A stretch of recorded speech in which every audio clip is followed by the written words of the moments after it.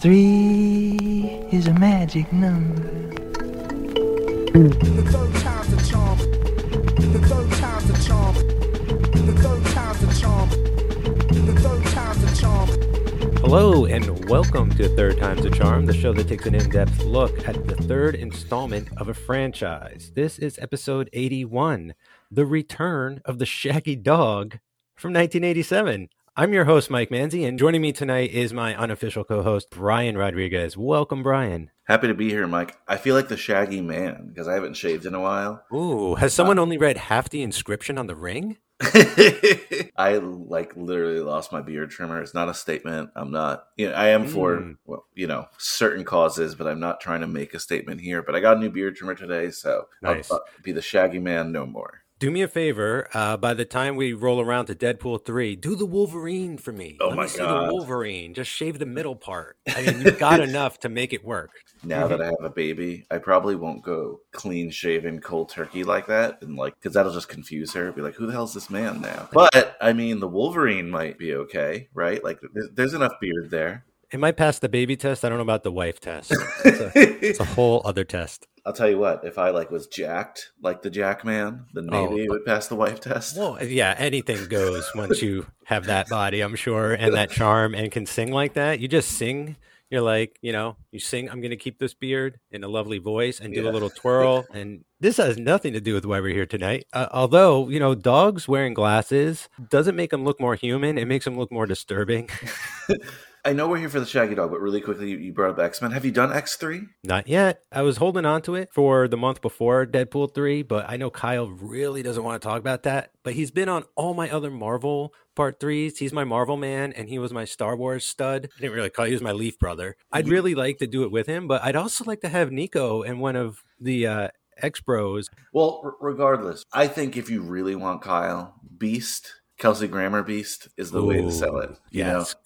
Everyone who shits on that movie, and I get it, it still has such a great Beast in Kelsey Grammer. So, and Kelsey Grammer recently in the news because, spoilies, if you're listening for The Marvels. Have you seen The Marvels, Brian? No, he's in it? You haven't seen? Yeah. Oh, so post-credit scene, Beast from X-Men shows up, voiced by Kelsey Grammer, this time full CGI, still voiced by Kelsey Grammer. And he was interviewed, and he's like, I love the character. It was an honor to play him. I want to do it more. I wish I had a chance to play him a couple more times. And he appears in about 3 of those movies as Beast. Now, quickly, okay, this is not just for your Third Times fans out there or Shaggy Dog fans out there. Arf, arf. We don't have much to say on the Shaggy Dog. Maybe we do, who knows? So let me just take this quick segue. So X-Men is now in the MCU? So, okay, have you seen WandaVision? Let me take you back a little bit. Yes, okay, there's no second season of WandaVision, right? No. Okay. But this is sort of a sequel in a way to WandaVision in that Monica Rambeau, who acquired her powers by walking through the Hex, is in the Marvels. She's one of the 3 Marvels. It's her, it's Captain Marvel, and it's Miss Marvel from television. And at the end of that, there's a rift in space and time because of the events of the movie, and she has to go on the other side of another universe to help to seal up the rift, and she gets sort of stuck on the other side in another dimension or another universe. So she's in an alternate timeline right now, and she gets rescued by the X-Men, and she wakes up and she's in the sort of bunker that's in the that's in the X Mansion. It looks exactly like that. She wakes up in one of those sort of silver rooms, and Beast walks up. There's more to it, but Beast walks up and he's like, oh, hello there, where did you come from, and all this shit. But is it just like John Krasinski as Mr. Fantastic, or this is whoa, this is the way that the portal opens? That's the question now on everyone's mind, that saw it. That's the way. Yeah, is this the same Kelsey Grammer Beast, or is this another one? What universe did she cross over into? All will be, I'm sure, revealed eventually. So, we were supposed to shout this out on Uncle Francis's wine cellar, and we will when I remember. But Mike, I recently was in Vermont. Oh yes, little news here. And I went to a record store, and you're more of the. I'm not dating you, but you're more the record store guy than me, just because physical media. Well, analog. guy, I guess. We both have extensive vinyl collections, but vinyl was even rare for me to ever buy until the vinyl revival. The revinyl? The revinyl. Went to a vinyl record shop, got some records, and if you recall, I do even remember this in like Sam Goodies and stuff. The record staff would make their recommendations. Of course. Right? Like that's a big part of working at a record store and being at a record store. That was an entire episode of Seinfeld for Elaine. So I'm trying to get the name of it, but I went to a record store in Brattleboro, Vermont. Turn It Up. That's the name my wife remembered. And I get to the counter, and I sent you this picture. Yeah, Graham at the record store was recommending CDs, and one of his recommendations was the Godfather Part 3 soundtrack, which I'm like, what? But I loved it. Good for Graham. Awesome. Deep cut. Yeah. Deep cut, Graham. The Godfather 3 episodes on here are one of my favorites. They really were the genesis of our other show, Uncle Francis's Wine Cellar. If you listen to Third Time's a Charm and for some reason do not listen to Uncle Francis's Wine Cellar, that makes no sense to me because it's usually the same two people having a good time. So definitely check that show out. But wanted to shout out Graham from the record store in Brattleboro that I just named before, Turn It Up, because he clearly has good taste. On to the Shaggy Dog. My apologies for this segue. No, we speak your name, the name of Graham. You are one of us. I hope you don't get turned into a dog one day. Brian, I mean, this isn't just like kind of random that we're watching a Shaggy Dog movie today. Shaggy Dog is a kind of genre of film in its own sense, like a detective, like noir kind of stuff as well. But this is the Shaggy Dog. This will probably conclude our trilogy of live action Disney films that we've done. We did the Santa Claus 3. We did Honey, We Blew Up Ourselves. And now we're doing the Return of the Shaggy Dog. So you can rest easy about that kind of stuff. I don't know. I kind of like that stuff, but I think I do need a break. Yeah, we're not done. We're just going to take it easy on the Disney for a bit. Also, when I think of dogs, I think of you because... Whoa. Are you talking to my wife too much? Whoa. Right? But you work with a lot of dogs, right? If I'm not mistaken. You don't have to go in depth. You don't have to reveal yourself, but... Yes, I am in the pet care industry. I've met a lot of dogs. I've been in the pet care industry for, I think, 8 years now. My math is bad. Work with a lot of dogs. Don't see a lot of sheepdogs in the city. Yeah, the Shaggy Dog is a sheepdog. It's very, very, very rare, but they are beautiful dogs. So these movies are always fun to me. I really didn't have a dog until I was a teenager. Okay. Like I didn't grow up with dogs, but I used to love dog movies. So I watched the original Shaggy Dog. I know we're going to get into the franchise later. I think that's the only one I saw, but I used to love like Benji. Beethoven. That was a big one. If there's a Benji 3, I just said Beethoven, and now there's definitely Beethoven's third, right? Beethoven. There's got to be at least 5, right? Yeah. They had to get to the 5th of Beethoven with that series. That big ass dog, Charles Grodin. I wonder how many he made it through. He's so annoyed throughout the franchise. So well, the first one's hysterical because of him, I feel. Homeward Bound is a series from when I was a kid. Milo and Otis. Oh, even animated. What about Oliver and Friends? I remember seeing that in theater. Oh, Oliver and Company, yeah. That's it. Yeah, it's a whole subgenre. Lassie, right? Rin Tin Tin, if you want to go even further back. I'm sure that, he had serials in the 40s because he was based on an actual dog from World War I, if I'm not mistaken, Rin Tin Tin. So rescue dogs go way back, and yeah, dogs on screen. Who doesn't love them? Funny enough, I didn't grow up with pets. I wasn't really an animal guy until my family members started getting cats and dogs, and then I was very much like them. And I walk my sister's dogs like every morning, at least like 5 out of 7 days a week. Yeah, I was excited to see some doggy antics on screen. I was excited about this one because I had never seen it or heard of it. I knew there were more Shaggy Dog movies, but this one was unique. Funny enough, I think this is the only one I've ever seen. It started and something was eerily familiar about it. And as it went on for about 5 minutes or so, 6 minutes, I was like, I think I've seen this. I think I watched this on TV in 1987 during some sort of Channel 7 Sunday night movie special kind of situation, perhaps, because Disney ran Channel 7. And so I remembered seeing this, like it was so bizarre, and I knew exactly what was going to happen with the plot, with the dog commercial and the wedding and the ring and all that. Yeah, this franchise has quite a history that I was not prepared. So I don't know how much you know about it, Brian, but did you know that it is actually all based on a novel, The Hound of Florence? I did not know that. That's interesting. I did not either. It's an Austrian fantasy children's novel. I'm reading out a wiki now by Felix Salten, set during the early 18th century Austria and Italy, served as the inspiration for the Shaggy Dog. Its story follows a teenage main character. He lost his parents, lives in Vienna. He's poor, great poverty, longs to return to his native Italy, desires to study art in Florence. Through supernatural means, his wish is magically granted. He must endure taking the form of the Archduke's dog named Cambyses. Okay. Every other day, he travels from Vienna to Florence and learns that he must continue to live his duality. He is cursed until the Archduke will leave Florence for Vienna. However, ending in tragedy, the Archduke stabs the dog to death with a dagger. Spoiler alert. Inadvertently killing the man. Wow. It was first translated into English in the 30s. So, Disney took this and clearly they're like, hey, this is a children's story. We got to do something with this tragedy.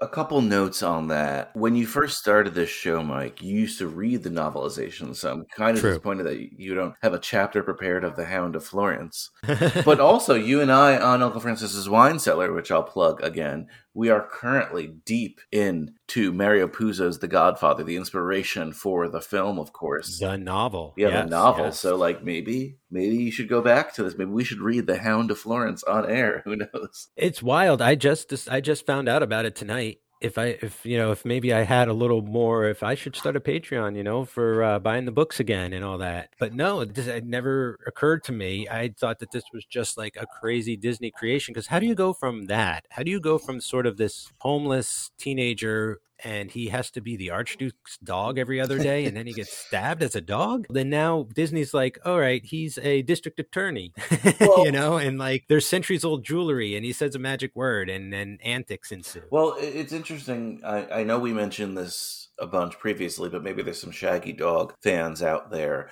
who haven't listened to your other episodes are really excited for this one. But the Disney live-action world, especially back then, again, pre-MCU and stuff like that, pre-Star Wars and stuff, it is a fascinating deep dive. The Love Bug, Apple Dumpling Gang, Bedknobs and Broomsticks. And I know... there's the cat from space and stuff. Weird stuff. There's another dog one called The Ugly Dotson. I don't know if you've heard of that one. Never heard of that. They used to just run these low budget live action movies and just let's go with it. Let's see. And this was a part of that. So the original Shaggy Dog, not this one. Once we get to Shaggy Dog 3, the Return of Shaggy Dog, this is an era where Disney is trying to make a comeback. I'll plug it again. Our other podcast, Uncle Francis Wine Cellar, we covered something called Captain EO. Correct. A ride film, if you will, in Disney World that Francis Ford Coppola directed with Michael Jackson. Now, that's the same era as this. Michael Eisner had taken over Disney, and he was trying his damnedest to bring it back. One of the great American treasures of the original era of TV was really Walt Disney getting on there and doing his Wonderful World of Disney. It was called something like that, right? It's funny you say that. It's the Magical World of Disney. And, the old school version of it used to have Walt Disney introducing something, right? Right. And then he would go to the movie, which was classic. America loved that. So they decided, I don't know if you did the research on this part, but they decided to reboot it. I read this, that Michael Eisner was actually the host. This corporate CEO guy just decided to jump in and be the host. I remember. I tried my damnedest to get the clip of Michael Eisner introducing this, because apparently he talks about it.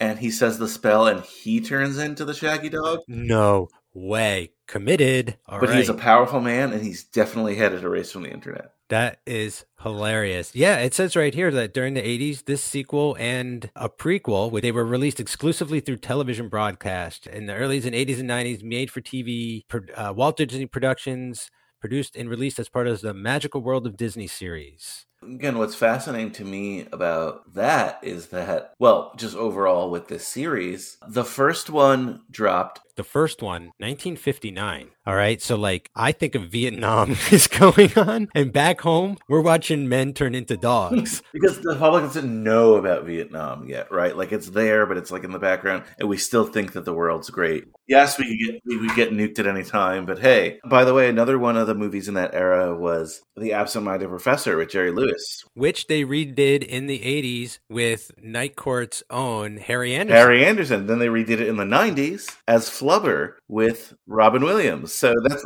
you're making my point for me. Disney would go back to their same well and do it over and over again. And guess what? Yeah. They're still doing it that way. So the last Shaggy Dog movie, let's just jump to it, which is number 5, was released no less than 20 years ago. We're getting another so one, I think it's for sure. 2006. Not to bury the lead there or anything, but it was Tim Allen as the Shaggy Dog, the role he was born to play, finally being able to bark and read it in the script. And it also starred none other than pre-Iron Man, post-prison Robert Downey Jr., proving that he was insurable by Disney. Yeah, they actually made him do that. The Shaggy Dog, the 5th one, it's very, very different. It has, instead of like the Borgia ring and stuff like that, it is just a straight reboot. It's even a different breed of dog. It's a bearded collie, not an English sheepdog. I believe the dog bites him instead. Well, it seems something about a serum. Well, he has to get the serum to go. Yes, he is bitten by the sheepdog that is infected with the top secret serum.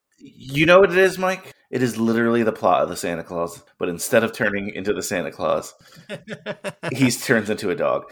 It's all the Wolfman. It's all Wolfman. Sure. Not Bernard, but we talked about this on the Santa Claus 3. Krumholtz? No. No, not Krumholtz. The one who replaces Bernard in Santa Claus 3. Breslin. Yeah, he's the son in this one. He's like the disillusioned teenage son in the Shaggy Dog. So it's clearly like, all right, we can't make another Santa Claus movie. Let's figure our shit out. But back to this one. How often do you get this? Because this film is a sequel to the first movie. Not the second movie? It ignores the second movie. So let me paint the picture for you. In the first film, the oldest son turns into the Shaggy Dog, and the youngest son sort of protects him from the dad. The dad's the star, but he doesn't turn into the Shaggy Dog. Everyone thinks that, but it's the son. Is it still Wilby and Moochie? Yes. No shit. I mean, I believe so, but like they're like kids, and the older brother turns into the Shaggy Dog. The younger one, sort of becomes his protector, and the dad is like the one who's like, wait a minute, like, you know what I mean? He's the one who figures out. Holy shit, it is Wilby and Moochie. The second movie is 20 years later, I believe. What's the year? 1976. So not quite 20, but close. It's called the Shaggy DA, and Wilby with Tim Conway. Yeah, right. And Wilby has become a lawyer. He's a district attorney. I don't know if the brother's in it. It's just about his life with that, right? Like, you could watch the trailer. This film that we're talking about today, The Return of Shaggy Dog, ignores the DA thing clearly because, the brothers aren't lawyers or anything like that. It's one of these weird trilogy movies that's not a reboot, but not a continuation of the second film. Weird, because it's definitely a continuation of a film. The first film. Yeah, so it's more of a sequel that came third. In the first airing, I believe that I looked this up, and you can see commercials for it. They aired the first Shaggy Dog for like a week or 2 weeks, because sometimes they would like cut the movie in half. And then they aired this one, ignoring the Shaggy DA. They were like, and now here's the sequel. What are the younger brothers up to? This is what they're doing, so. Got it. Like, if you were truly building the universe, it doesn't make sense, like, chronologically. If you watch the Shaggy DA, it's clearly not, like, it's in the 70s, you know what I mean? It's different. But in theory, if you want to, like, strip all the background stuff, this is truly the second one. Because he could have become a DA. He could become a DA after this, you know what I mean? It's plausible. Isn't he a lawyer in this one? What's his job? I thought he was a lawyer in this one. I think he is. And then Tim Allen's a lawyer in the next one. But, like, they also have, like, an advertising agency. I don't understand. Yeah, he's a lawyer, not a DA anymore. I guess that's what's going on. Or he hasn't become one yet. I don't know. What I'm still trying to figure out is where this damn ring comes from, as far as the Borgia family, for some reason. Right? Is that what they took from the book? Is the Borgia family from the book? And they're like, we need some kind of thread to carry over. I am curious, Mike. You are an expert in this. I know probably not third films because it seems too soon, but Off the top of my head, I know Terminator did this. Maybe Alien did this, where you just like, all right. Halloween did it. What, where you ignore certain installments? Halloween did it twice. It did. It really did. It made H2O, which was a direct sequel to the first movie with Jamie Lee Curtis. And then it made Halloween. When was that? Like just like less than 6 years ago or something. There's been 3 of them. So like they rebooted it and it's like, here's a sequel to part 1 again. And it's just called Halloween. And it's like, be more confusing. I know what you're talking about. I just did it. I Googled it. This website is called MovieWeb. 10 sequels that ignore the previous movie. Let's see. Oh, Nightmare on Elm Street 3 is a sequel to the first one. Tell me if you agree with this list, though. Jaws the Revenge. Does it ignore Jaws 2? Jaws 2 is a true sequel, I believe. Yeah, but does it ignores Jaws 3. Oh, that you're right. It does ignore Jaws 3. So this is a little quiz. Yeah, that's quiz. Off in SeaWorld on its own. This is a little quiz for you, Mike. I'm going to name you the film in the series, and you're going to tell me what it ignores, okay? All right. Cue theme music. You already aced the first one. You already aced Jaws the Revenge, 1987. All right. Next question. Terminator Dark Fate, 2019. What does it ignore? It is ignoring Terminator Salvation and Terminator Genesis. That's correct. I mean, you could also say like what it comes after. I will accept that as well. So it comes after T3, which I still have to do, right? Is that what they're saying? It comes after T3, or oh no, it doesn't. It comes after T2. It comes after T2. T2. So because of the opening of Dark Fate, young teenage John Connor, digitally recreated, is blown away by a Terminator in like south of the border. Really? It is a riot. I mean, this is an obvious one. Scary Movie 2 purposely ignores the events of the first Scary Movie, some of them as a joke. It's part of the gag, so I'm not counting that one, but it's on this list. Right. The answer is obvious for this one, but Evil Dead 2 apparently ignores Evil Dead. Is that accurate? Oh, so the first half is sort of a quasi-remake of Evil Dead 1, sort of speeding through the most important, like the cliff notes of what you need to do, like get you up to speed. And then where Evil Dead 1 ends, Evil Dead 2 like really takes off. Gotcha. I don't know if I agree with this one, but they say Jurassic World was supposed to be a direct sequel. What are they saying? That's a sequel to the first one? Yeah, but I don't agree with that one because no, not anymore because they brought everybody back in the last one. Like they brought Goldblum back. I'm trying to think of more. But this one's bullshit too. The next one's Rocky Balboa. It says it ignores Rocky 5. It doesn't ignore Rocky 5 like it didn't happen. It just doesn't want to talk about it. They were going to do this with Neil Blomkamp's Alien. It was going to be made. It got really close, and it was going to be a direct sequel to Aliens, the James Cameron movie. It was going to ignore part 3 and everything that came after that. But I think the new one, the Fede Alvarez movie, it ignores all like the Prometheus stuff, like the prequel stuff that was coming out recently. You remember that stuff? Oh, yeah, really? Wow. Yeah. It's going to be like, no, that's not canon for this Aliens. Well, we also know a lot of the Planet of the Apes stuff ignores each other. Like, we don't have to get into that. Well, I don't know about you, Brent, but the first 5 movies are a tight story. Actually, it's not that they're not tight. It's like they were actually, after the first 2 were successful, they sat down and planned out the rest of that series. They didn't quite have the money to realize it the way they had hoped necessarily, but part 3 and 4 are great movies. I really like those Planet of the Apes films. We did Escape on this show with Austin Will Southern was on. Yeah, and like number 2 is the most orphan of those, believe it or not, but it's not like the other ones ignore it. This next one's also bullshit. X-Men Days of Future Past. I get it ignores stuff, but it doesn't because of, it doesn't ignore it. It's like it still exists in a timeline, so I don't count that. If anything, it merges everything and says like it all's connected. Like that was a really clever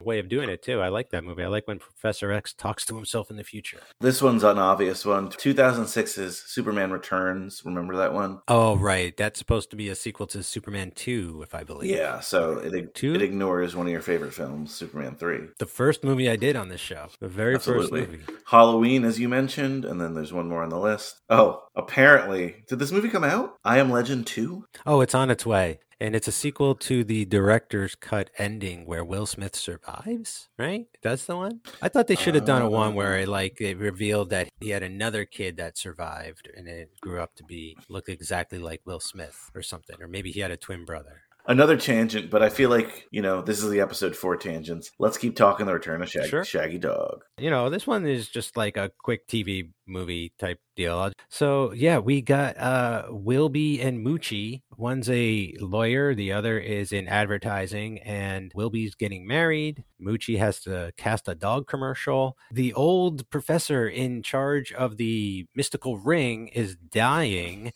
and his butler and his maid are trying to rob him blind. They become in possession of the ring. The inscription is read, and that's when the dog mania ensues. Wilby becomes a dog. He is mistaken for the dog that is going to be in the commercial. His fiance thinks he's cheating on him, but he isn't. He's just a dog, and she doesn't know that. His brother's like trying to get him back from the lady borrowing him for the commercial, which is weird that she wants to like look after him instead. Eventually, Wilby as a dog shoots a dog food commercial, one of the best scenes in the movie. And at the end of the movie, as a human, he gets married to his fiance. His brother is going to probably go out with Laura, the ad executive. That's kind of the gist of it. A lot of cute stuff happens. I think the dog is adorable. I think the puppetry actually works really well in this movie for some reason, right? Maybe it's the low resolution of YouTube that we had to watch this off of, but this wasn't nearly as painful to watch as I was expecting it to be,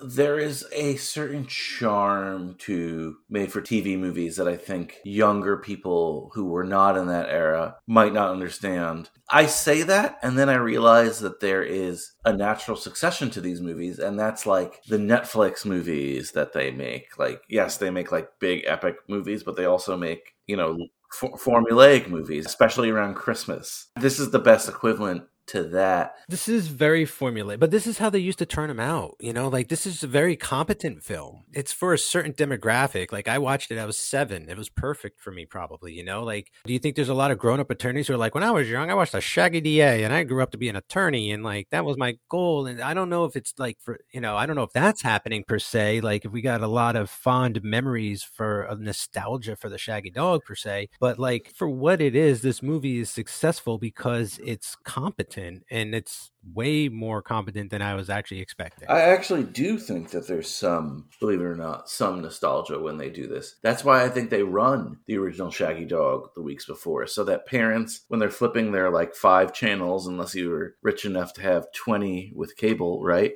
You're flipping, you're like, oh, I remember that as a kid. And then the child gets interested, and then everyone sits down and watches it together. And the parents are probably like, oh, the original was better. But the kid is like, this is awesome. He turns into a dog. Right. So fun for the whole family. And, Moochie is definitely playing to me as a kid. Like he's the jokey younger brother who's a joke. That was me. That is me. I like the brotherly dynamic. The whole bit with the English maid and butler is kind of clever. I think that they play their parts right. Like it's just, I'm not necessarily saying it's like well written or anything, but like it could have been disastrous. Now, I also think that there are certain, like you say, maybe charms.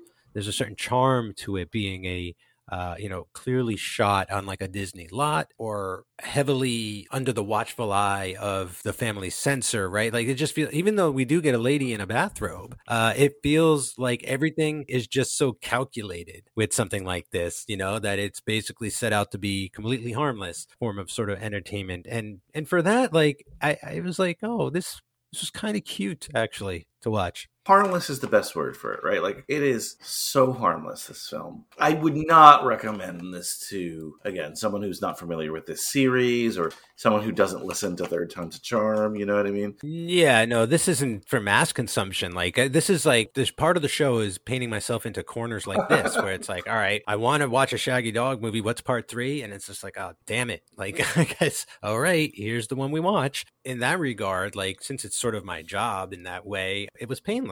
So, but I wouldn't recommend someone go watch this necessarily. Like, check out the Tim Allen one or something, something more modern. But like Nightmare on Elm Street, Dream Warriors is a great example, I think. Dream Warriors.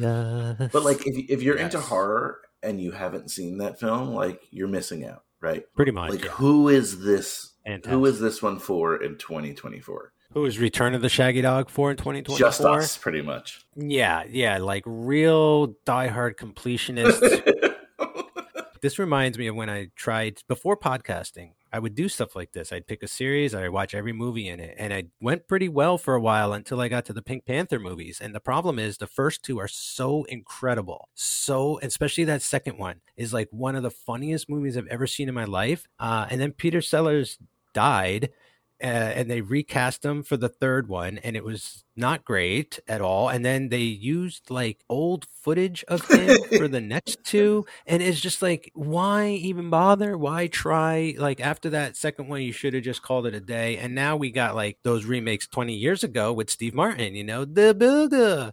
And Beyonce. Oh, yeah, she's in that. That's right. Then that series has sort of petered off, too. I don't hear anybody, you know, hearkening back to those good old days either. But this is sort of in that same category for sure. Now, side note, growing up, yeah, Pink Panther cartoon, one of my favorites. Oh, terrific. They spun it off to a cartoon. Yeah, it was very nice.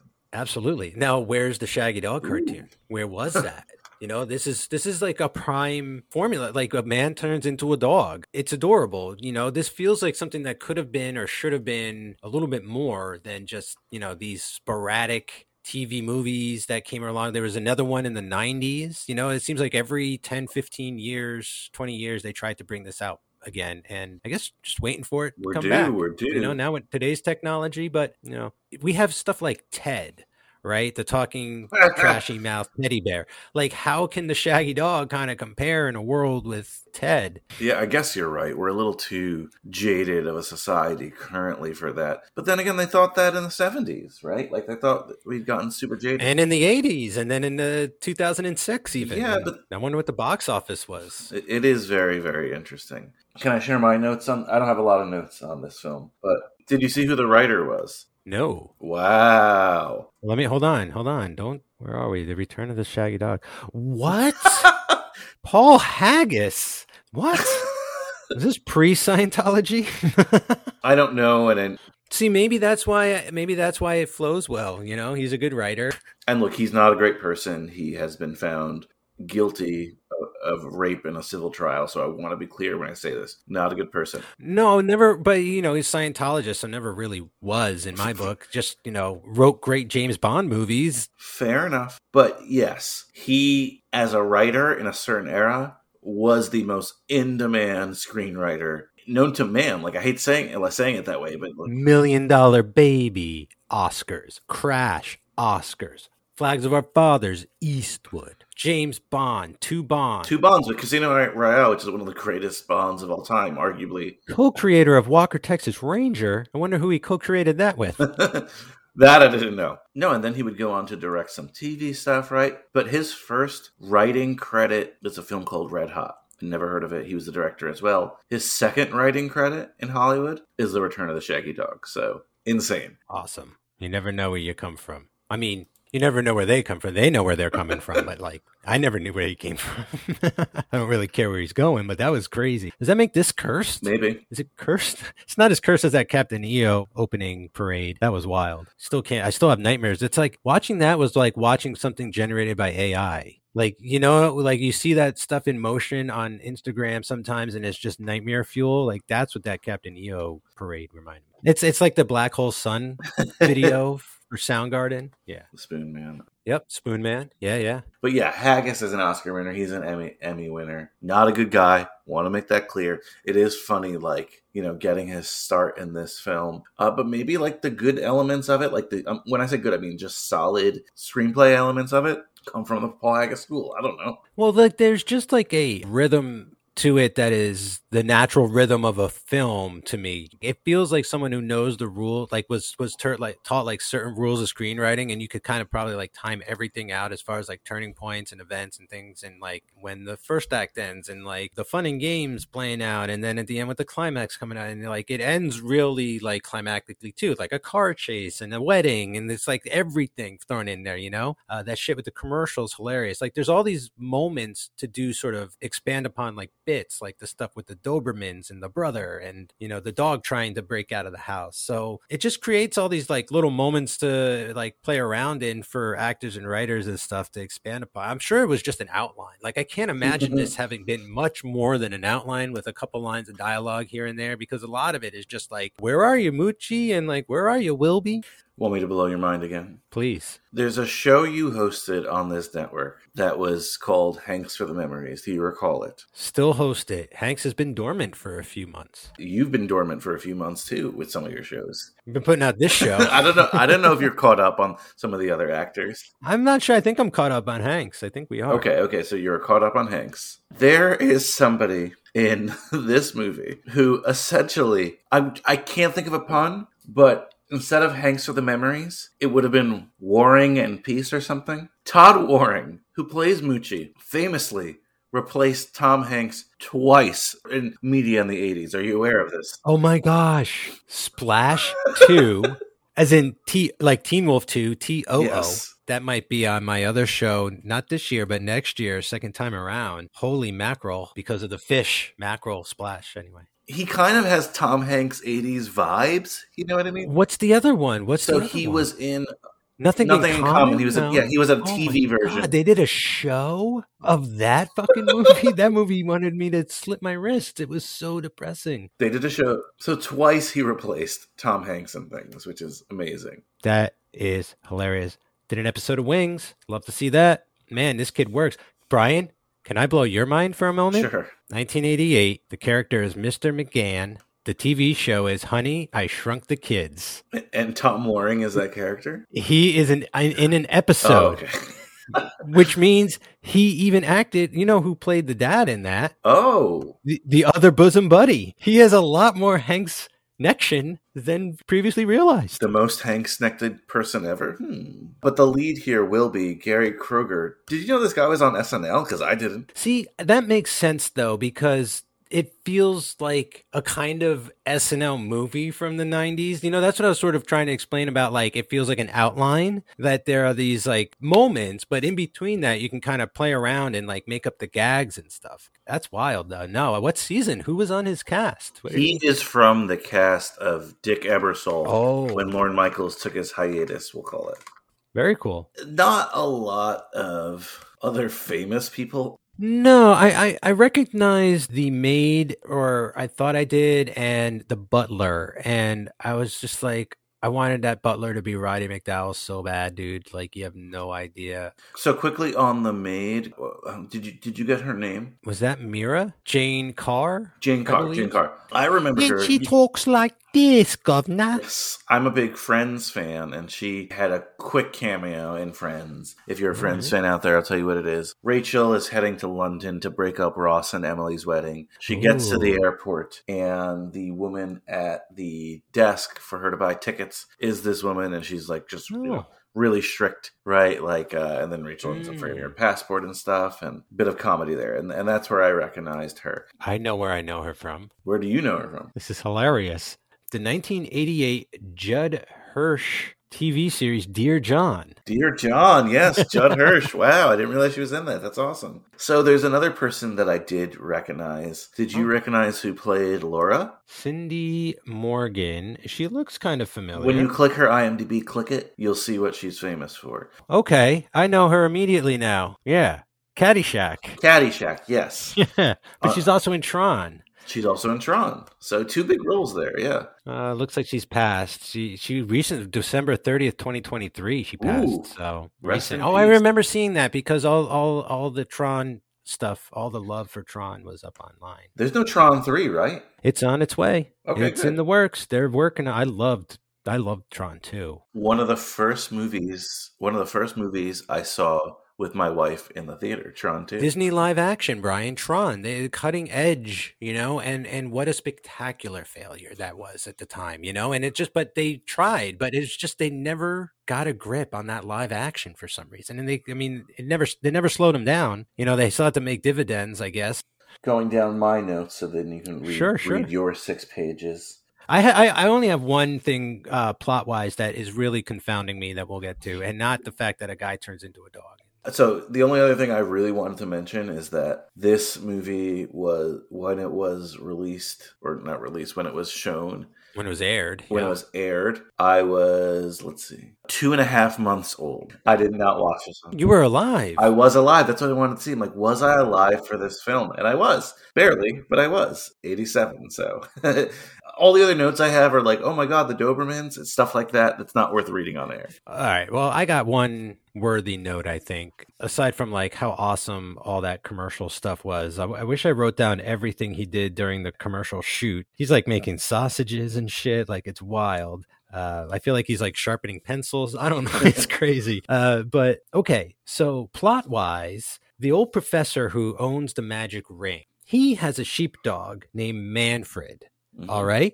Now, what took me a while to figure out is that when the inscription is read, now I got another thing after this, but when the inscription is read, Wilby becomes a dog. But it's not until like halfway through that the inscription's read in front of Manfred, and Manfred disappeared. So like what actually ends up happening is like Wilby and Manfred like merge together like Firestorm, if you're familiar with that comic book character, where it's like a jock and a professor and they merge to become Firestorm.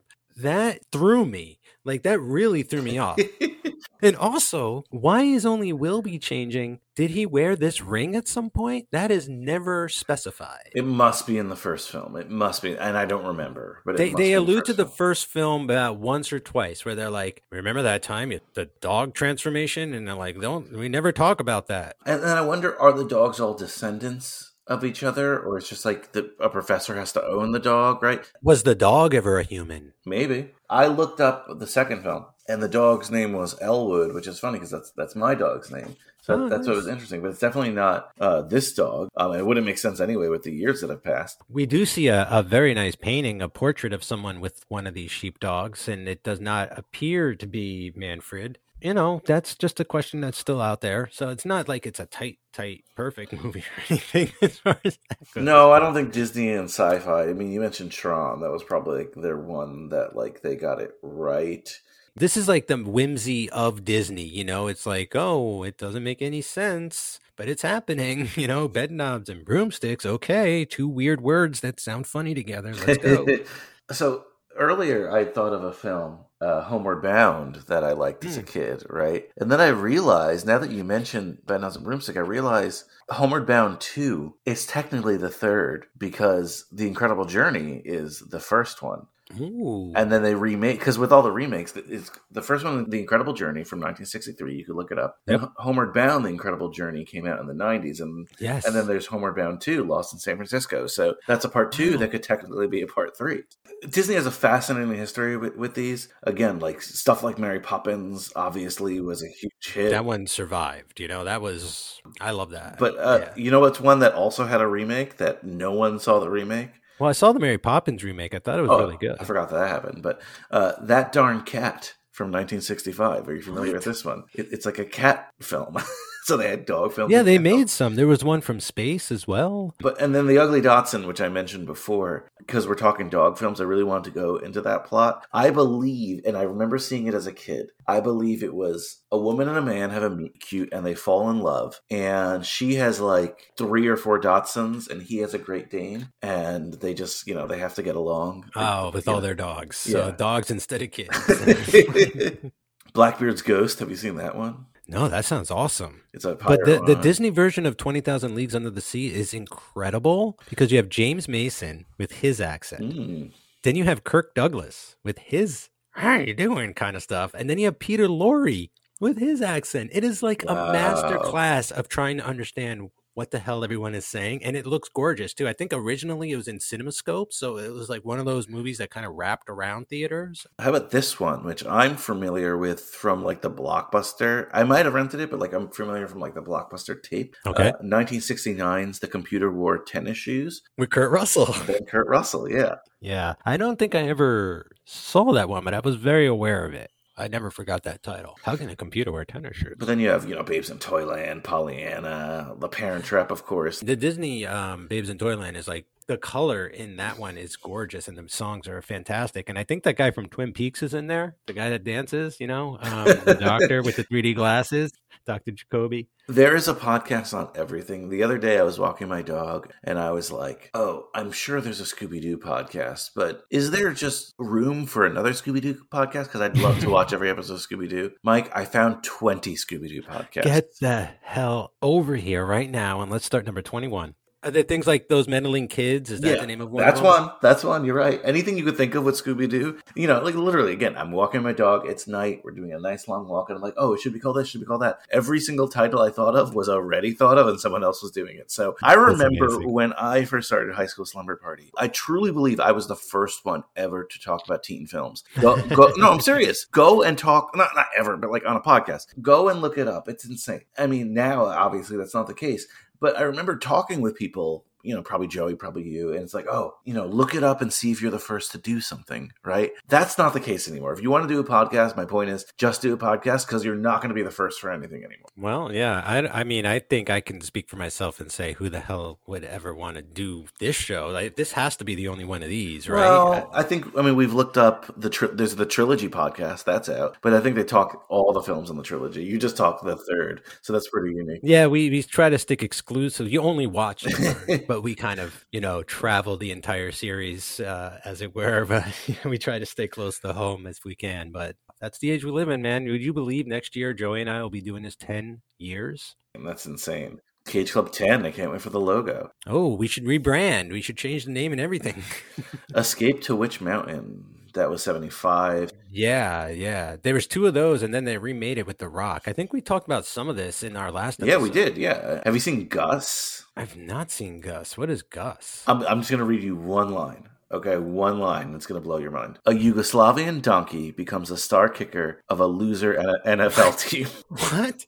I've never seen this one, but yes, I'll say it again. A Yugoslavian donkey becomes a star kicker of a loser NFL team. Why is it only called Gus? Why isn't it called the star kicking donkey? Like, what the fuck, Disney? Like, that's part of your issue right there. Original Freaky Friday. I like the animal stuff, I think, the most, you know, because it's like they were ignoring safety regulations. Like, I felt a little bad for the dog in this. Like, most of the time they're using puppet mitts. Like, you could tell the dog's there, but like a human's doing the arms and stuff. But every once in a while, the dog doesn't look like he's very comfortable. There's the one part at the end where they have him blindfolded and gagged, oh my God, and he's tied up in ropes. And I'm like, they really did all that to the dog? Poor dog. Could have been a puppet, actually. That, now that I think about it, there's probably tons of puppetry in this version, 87. There's no way. I mean, they could have had a Jim Henson guy or like one of their, you know, Imagineers on the case. My point is, I'm sure there's a live action Disney podcast. I'm sure there's multiple ones because Disney podcasts are very popular. Maybe there's a niche for these. I don't know. Well, it's like Joey and I thought, I mean, no, you know, we're like, well, there's hundreds of Elvis podcasts, but no one's talking about the movies except for us, you know, like,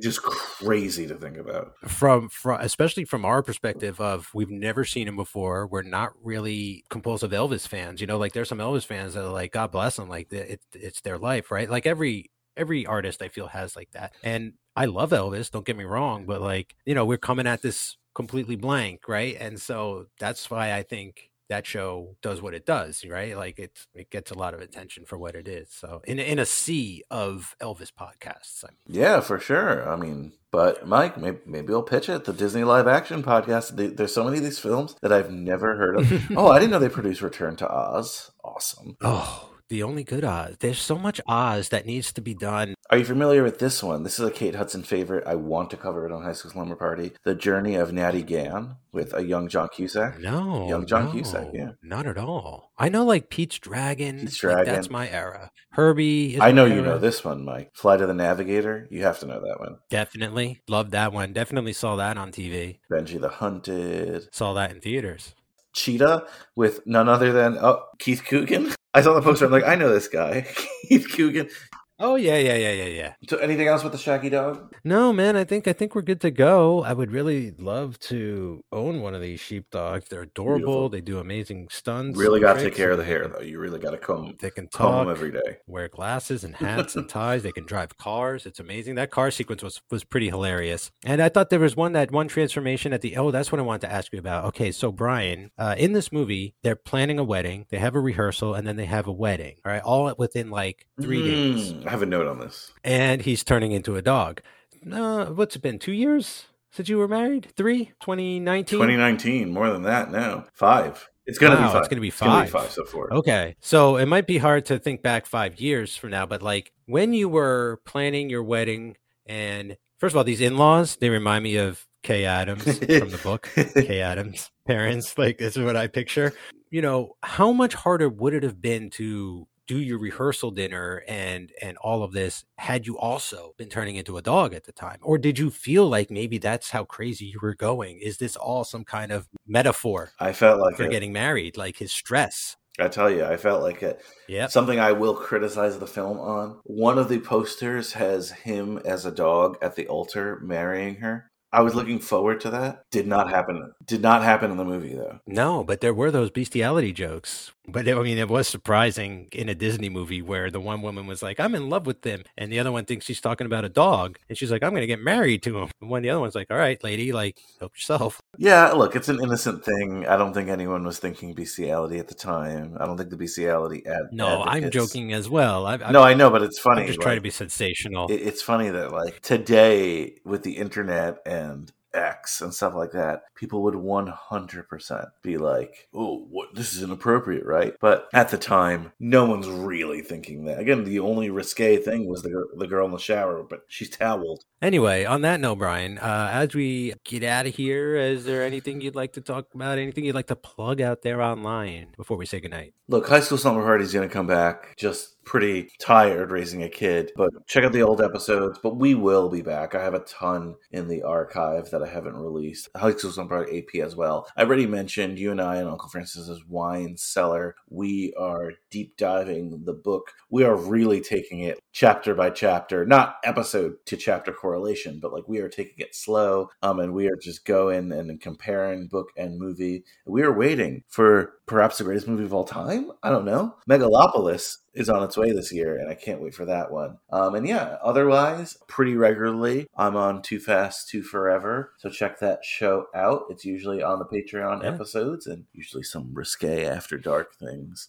So you got to really be a patron to listen to those. I had no idea. I mean, Joey's going to listen to this episode, but I don't think too many. I mean, there might be Fast fans who listen to this as well. But I was not aware that there was a whole Too Fast, Too Forever Discord. But apparently a lot of my picks contribute to a lot of the discourse on the Discord. When I picked to do the movie Shame. Have you seen that one, Mike? Shame? With Fassbender? Yes, with Fassbender. Yes. There was a lot of talk about Fassbender's member on the Too Fast, Too... Yes, member on the Too Fast, Too Forever Discord. So just, you can be a patron of that and listen to some exclusive stuff. There is other cool stuff on the Cage Club Network. You already mentioned your Elvis show. And of course, The Monsters That Made Us and all the other great things that you do with all the other actors, Hanks, Cruz. Listen to this guy. And a little guy named Nicolas Cage who's been active as fuck this year and last year. So yes, the Cage will never die. Yeah, you can catch all of that goodness over at cageclub.me.